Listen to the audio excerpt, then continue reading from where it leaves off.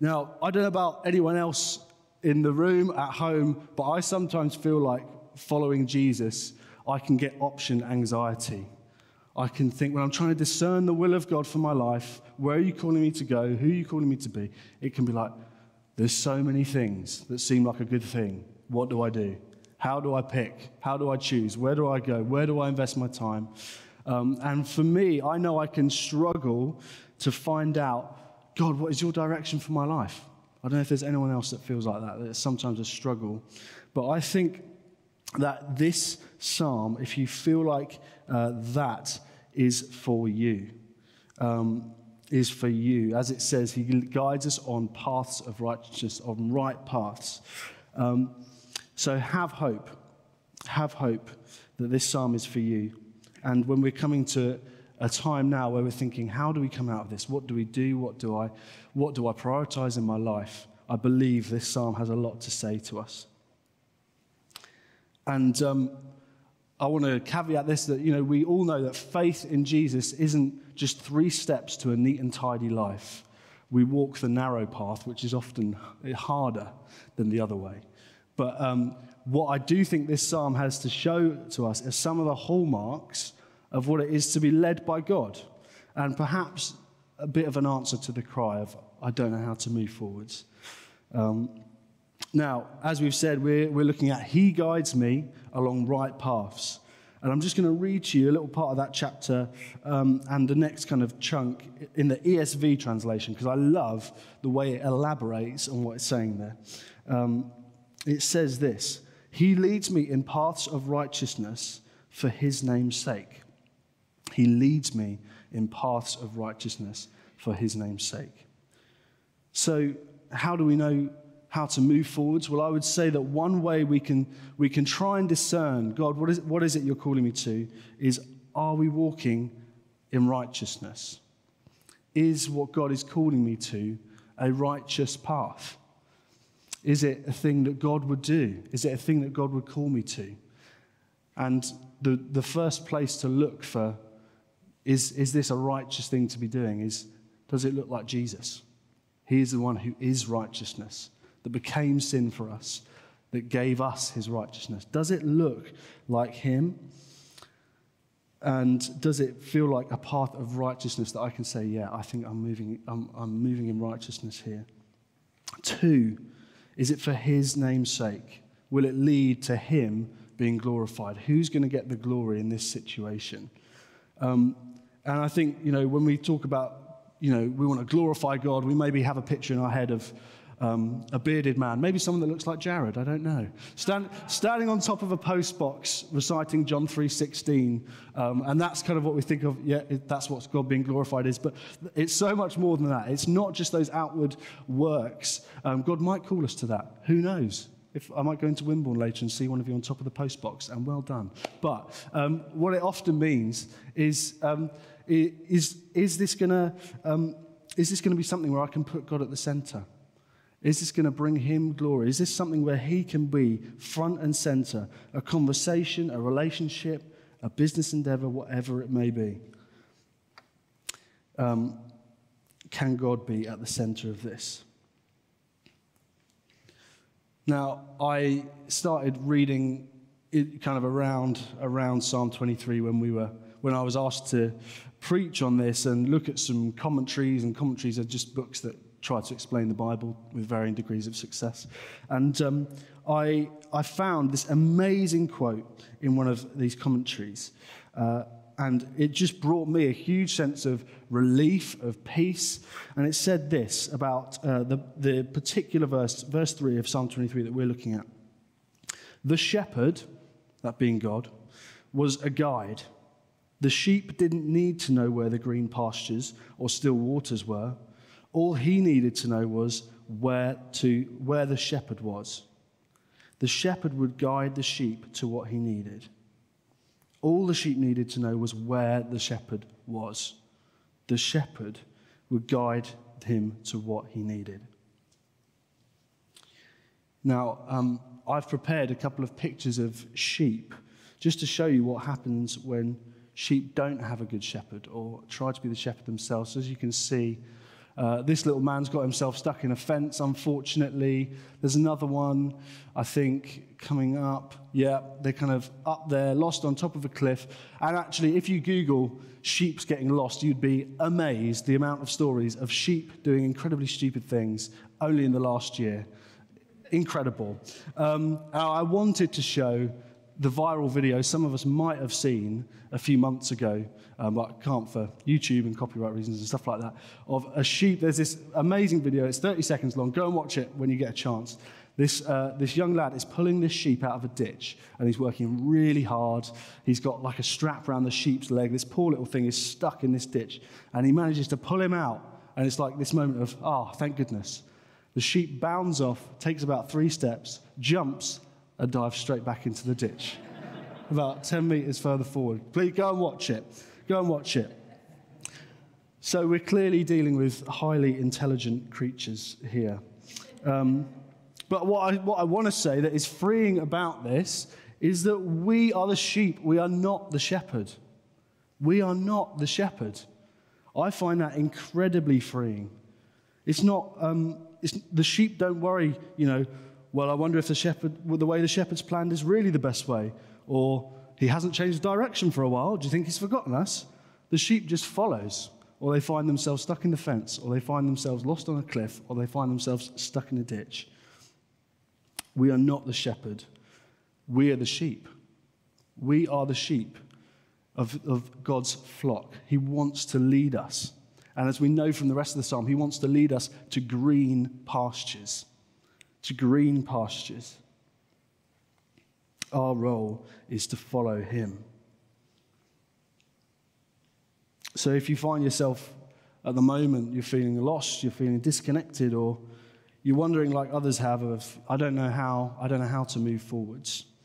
I think the Lord would want to say to you this morning to let the burden of that question fall on him and his shoulders, and for you to simply ask him, Lord, where are you leading me? And see what he says. In the Gospels, it says of our relationship with God that we're the sheep, he is the shepherd, and we know the shepherd's voice. We're designed to be able to hear the voice of God. And so, as Mike showed us last week, very, very helpfully with the staff and with Ava as well, if we're going the wrong way and we're submitted to his will, he's going to pull us out. He's going to redirect. He's going to give us a nudge and say, how about this way now? How about this way? Now, I just think for me that is a totally freeing truth. That actually when I'm thinking about my life, I don't know about anyone else, but I can be quite prone to overthinking things. When I'm thinking about my life, what is it? What am I doing next? What is the right thing for me to do? I'm not the one leading the way. I'm not the one leading the way. I'm the one following. There's one who's gone ahead of me to lead the way. And so I can listen to him, listen out for his voice, and see what he's doing. He's not going to let you go. He will not let you go. Now, we have a bit of a saying in our house, in the Pritchard household, when we're getting worried about the future, or when we feel like maybe an opportunity has passed us by and we've not snapped it up, or if we're in a season of waiting for something to change, we sense there's maybe something new that isn't coming into fruition yet. We maybe feel a bit of an in-between season. We have this saying that we say to each other, and the saying is, trust before the breakthrough. Trust before the breakthrough. And I know from personal experience, it's so easy to trust God after we've had our breakthrough, isn't it? It's so easy. When you've got the job you've been praying for years, when your child comes back to faith, when you've made it through your exams, whatever it may be for you. And if I had a penny for every time Beth had said to me, we knew he'd do it. We knew he'd do it. I would be a very rich man. But I would want to say, trust God before the breakthrough. And Psalm 23 screams to me of a man who trusts God before he has seen his breakthrough or his deliverance. We heard the other week, didn't we? Even when I walk through the valley of the shadow of death, I will fear no evil. He's not negating the fact he's in a valley. He's not negating the fact that actually this is a really difficult time in his life. He's saying, even when I walk, still I will fear no evil. And as I've said, our role as a sheep in this relationship is to trust and follow. It's not on us to have the answers or the way forward for our lives. And There's a beautiful poem called The Gate of the Year by a lady called Minnie Louise Haskins. And it says what I'm trying to say in a much more beautiful way, so I'm going to read it out. It says this: "And I said to the man who stood at the gate of the year, 'Give me a light so that I may tread safely into the unknown.' And he replied, 'Go out into the darkness and put your hand into the hand of God. That shall be to you better than light and safer than a known way.' So I went forth and finding the hand of God, trod gladly into the night. And he led me towards the hills and the breaking of day in the lone east." So if you're coming to this time and you're saying, "I don't know how to move forwards, I don't know how I'm supposed to come out of this season, it feels like everything's changed, and just to go back to how I was before wouldn't feel like the right thing to do," maybe you've got this option anxiety that I talked about before. You've got all these things that you could do, all these good things you could do, but what's the God thing? Or perhaps actually that question from you, I don't know how to move forwards, is more, I've lost someone. I don't know what to do. I don't know how to do life now. I would encourage you this morning, as that poem says, to give your hand into the hand of God. It will be to you better than light, better and safer than a known way. And that is the way forward in this time.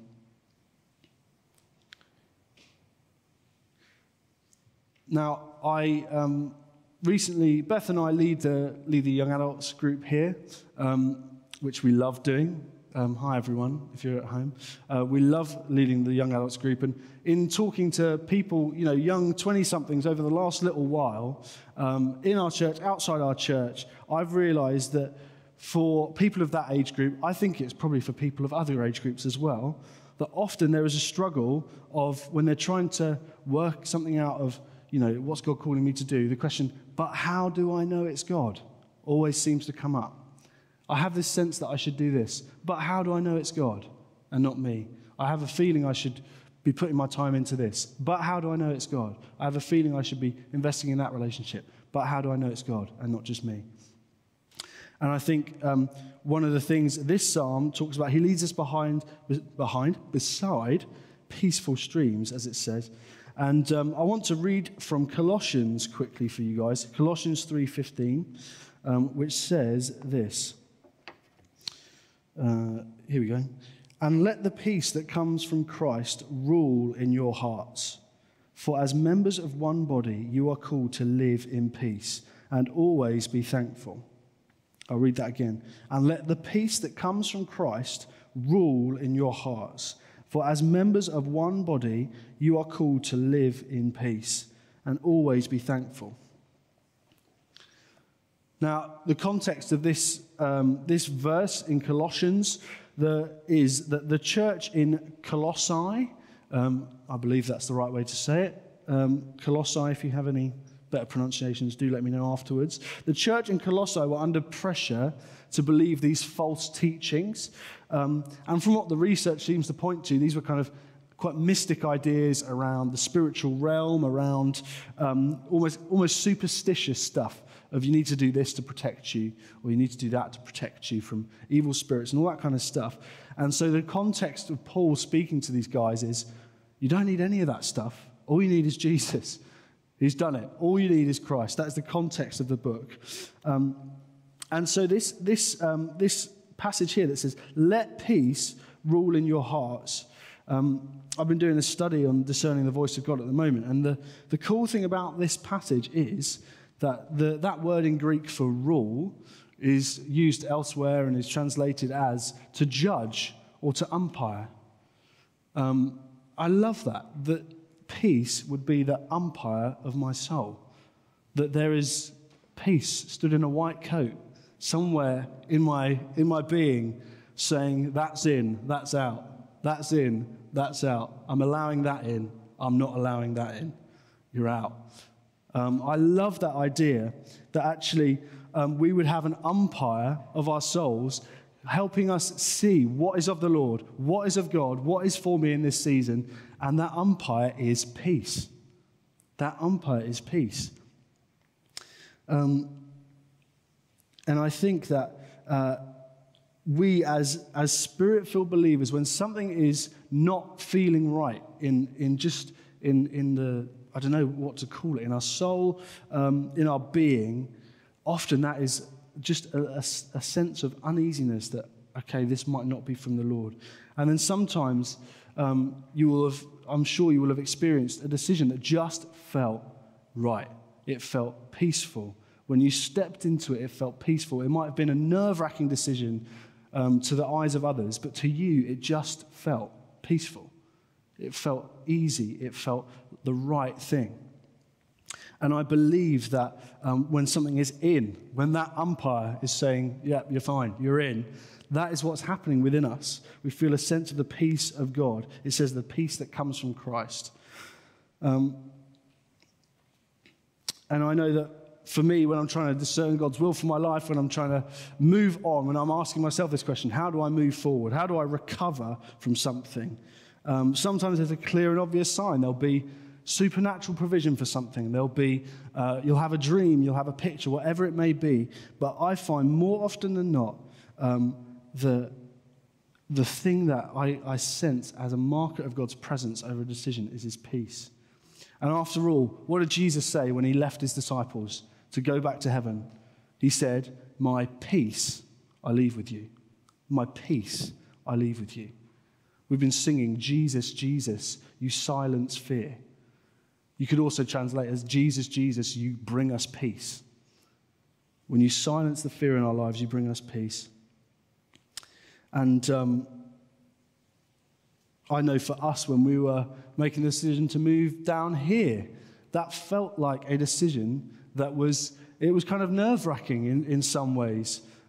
Sitting in interviews for a couple of days with all the other candidates, it was nerve-wracking. Or thinking, people thinking, oh, but you're well established here. Why would you move on? All those kind of things. You're growing here. But actually, the more and more we stepped into the decision to move here, to become part of this amazing church, the more and more we felt peace. The more and more all those questions faded away, and we felt there's a peace here that doesn't feel like something of earth. There's a peace here that feels like God. So I would say to you guys that if you're asking the question, how do I move forward? How do I discern the will of God? How do I recover from this season? I would say that use this traffic light analogy. So if you have the red light of conviction, stop. If you feel like there's a conviction in your spirit, you feel like this is not the right thing to do, stop. Yellow light of dis-ease. Maybe you're feeling like, it kind of feels like it could be right, but I'm not quite sure. Just wait for the Lord to confirm that. And the green light of peace, go with following the Spirit, seeing what God has for you. So, we stand here at the end of this series, the end of our Restore series, where we've looked back and we've reflected, we've refreshed, we've rejoiced, we've remembered, and now we recover. And so how do we recover? How do we move forward? I would say walking with our shepherd, seeking his peace as a marker for his voice. Now, I'm coming into land. I was, the other day I was preparing this talk, and I found myself reminded of the very, very famous poem Invictus, and lots of people will know it. Very, very famous poem. And I was just thinking of those last two lines, and it says, I am the master of my fate, I am the captain of my soul. I am the master of my fate, I am the captain of my soul.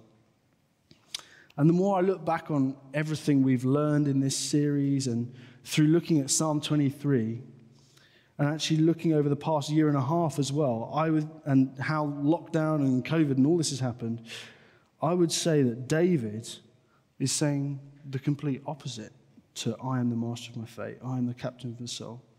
We're the sheep. If I was the captain of my soul and the master of my fate, my life would metaphorically be the sheep diving in the ditch.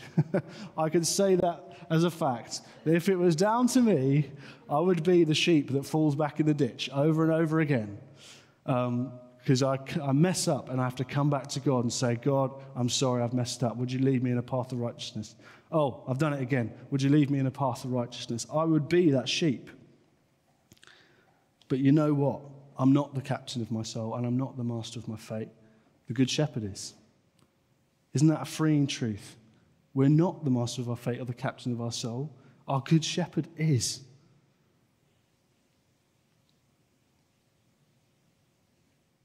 When we try and be the shepherd, we try and put on a weight that was never ours to bear. We try and carry a weight that we could never carry. And it will lead to anxiety, to frustration, and to confusion. Now, as church, as the Lantern, along with the global church, I think at this time people are thinking about how do we come out of lockdown? How do we do church? You'll hear that question a lot. How do we do church? How do we do church as we come out of lockdown? It doesn't feel like going back to just the old way of doing things is the right thing to do. How do we do church? How do we move forward? I want to say, don't let an unknown path cause us to have distress or fear, but rather for us to say, Father, you're our shepherd. You're the one guiding us out of this, and we trust that you have the right paths. And so the context of any new thing in our lives, any step out in faith is, God, you are the shepherd. Now, I'd love for us now, grab your cotton wool ball. And I was tempted to do a similar thing to what Mike did last week with people coming forward and grabbing these, but I realized actually this is just something for us all to step into. We're all the sheep. We're all the sheep. And so I wanted to just say to you guys, so if you feel like you are coming into a time when you're thinking, I don't know how to move forward. I don't know what the next season holds for me. I don't know what to do. I would say to you, hold this cotton wool ball. Put it somewhere where you're going to see it. Put it on the dashboard of your car, in the bathroom, I don't know, in your pocket, whatever. And take this out and remind yourself that you are the sheep, not the shepherd. To ask God, the Father, the God of love, what are you doing in this moment in my life? I want to follow you. I want to follow you. Amazing. I'd love to invite the band up, actually, as we come to the end of our time. And we're gonna just flow into some worship now. But if for you that feels like actually something I need to come back to, I've strayed from that. I've strayed from knowing my identity as in God. I've taken too much weight on my own shoulders. Why don't you use this song of worship just to say, God, I'm sorry, I come back to you. I come back to the Good Shepherd. God, would you pull me out of the ditch I found myself in? Okay. Let's worship together.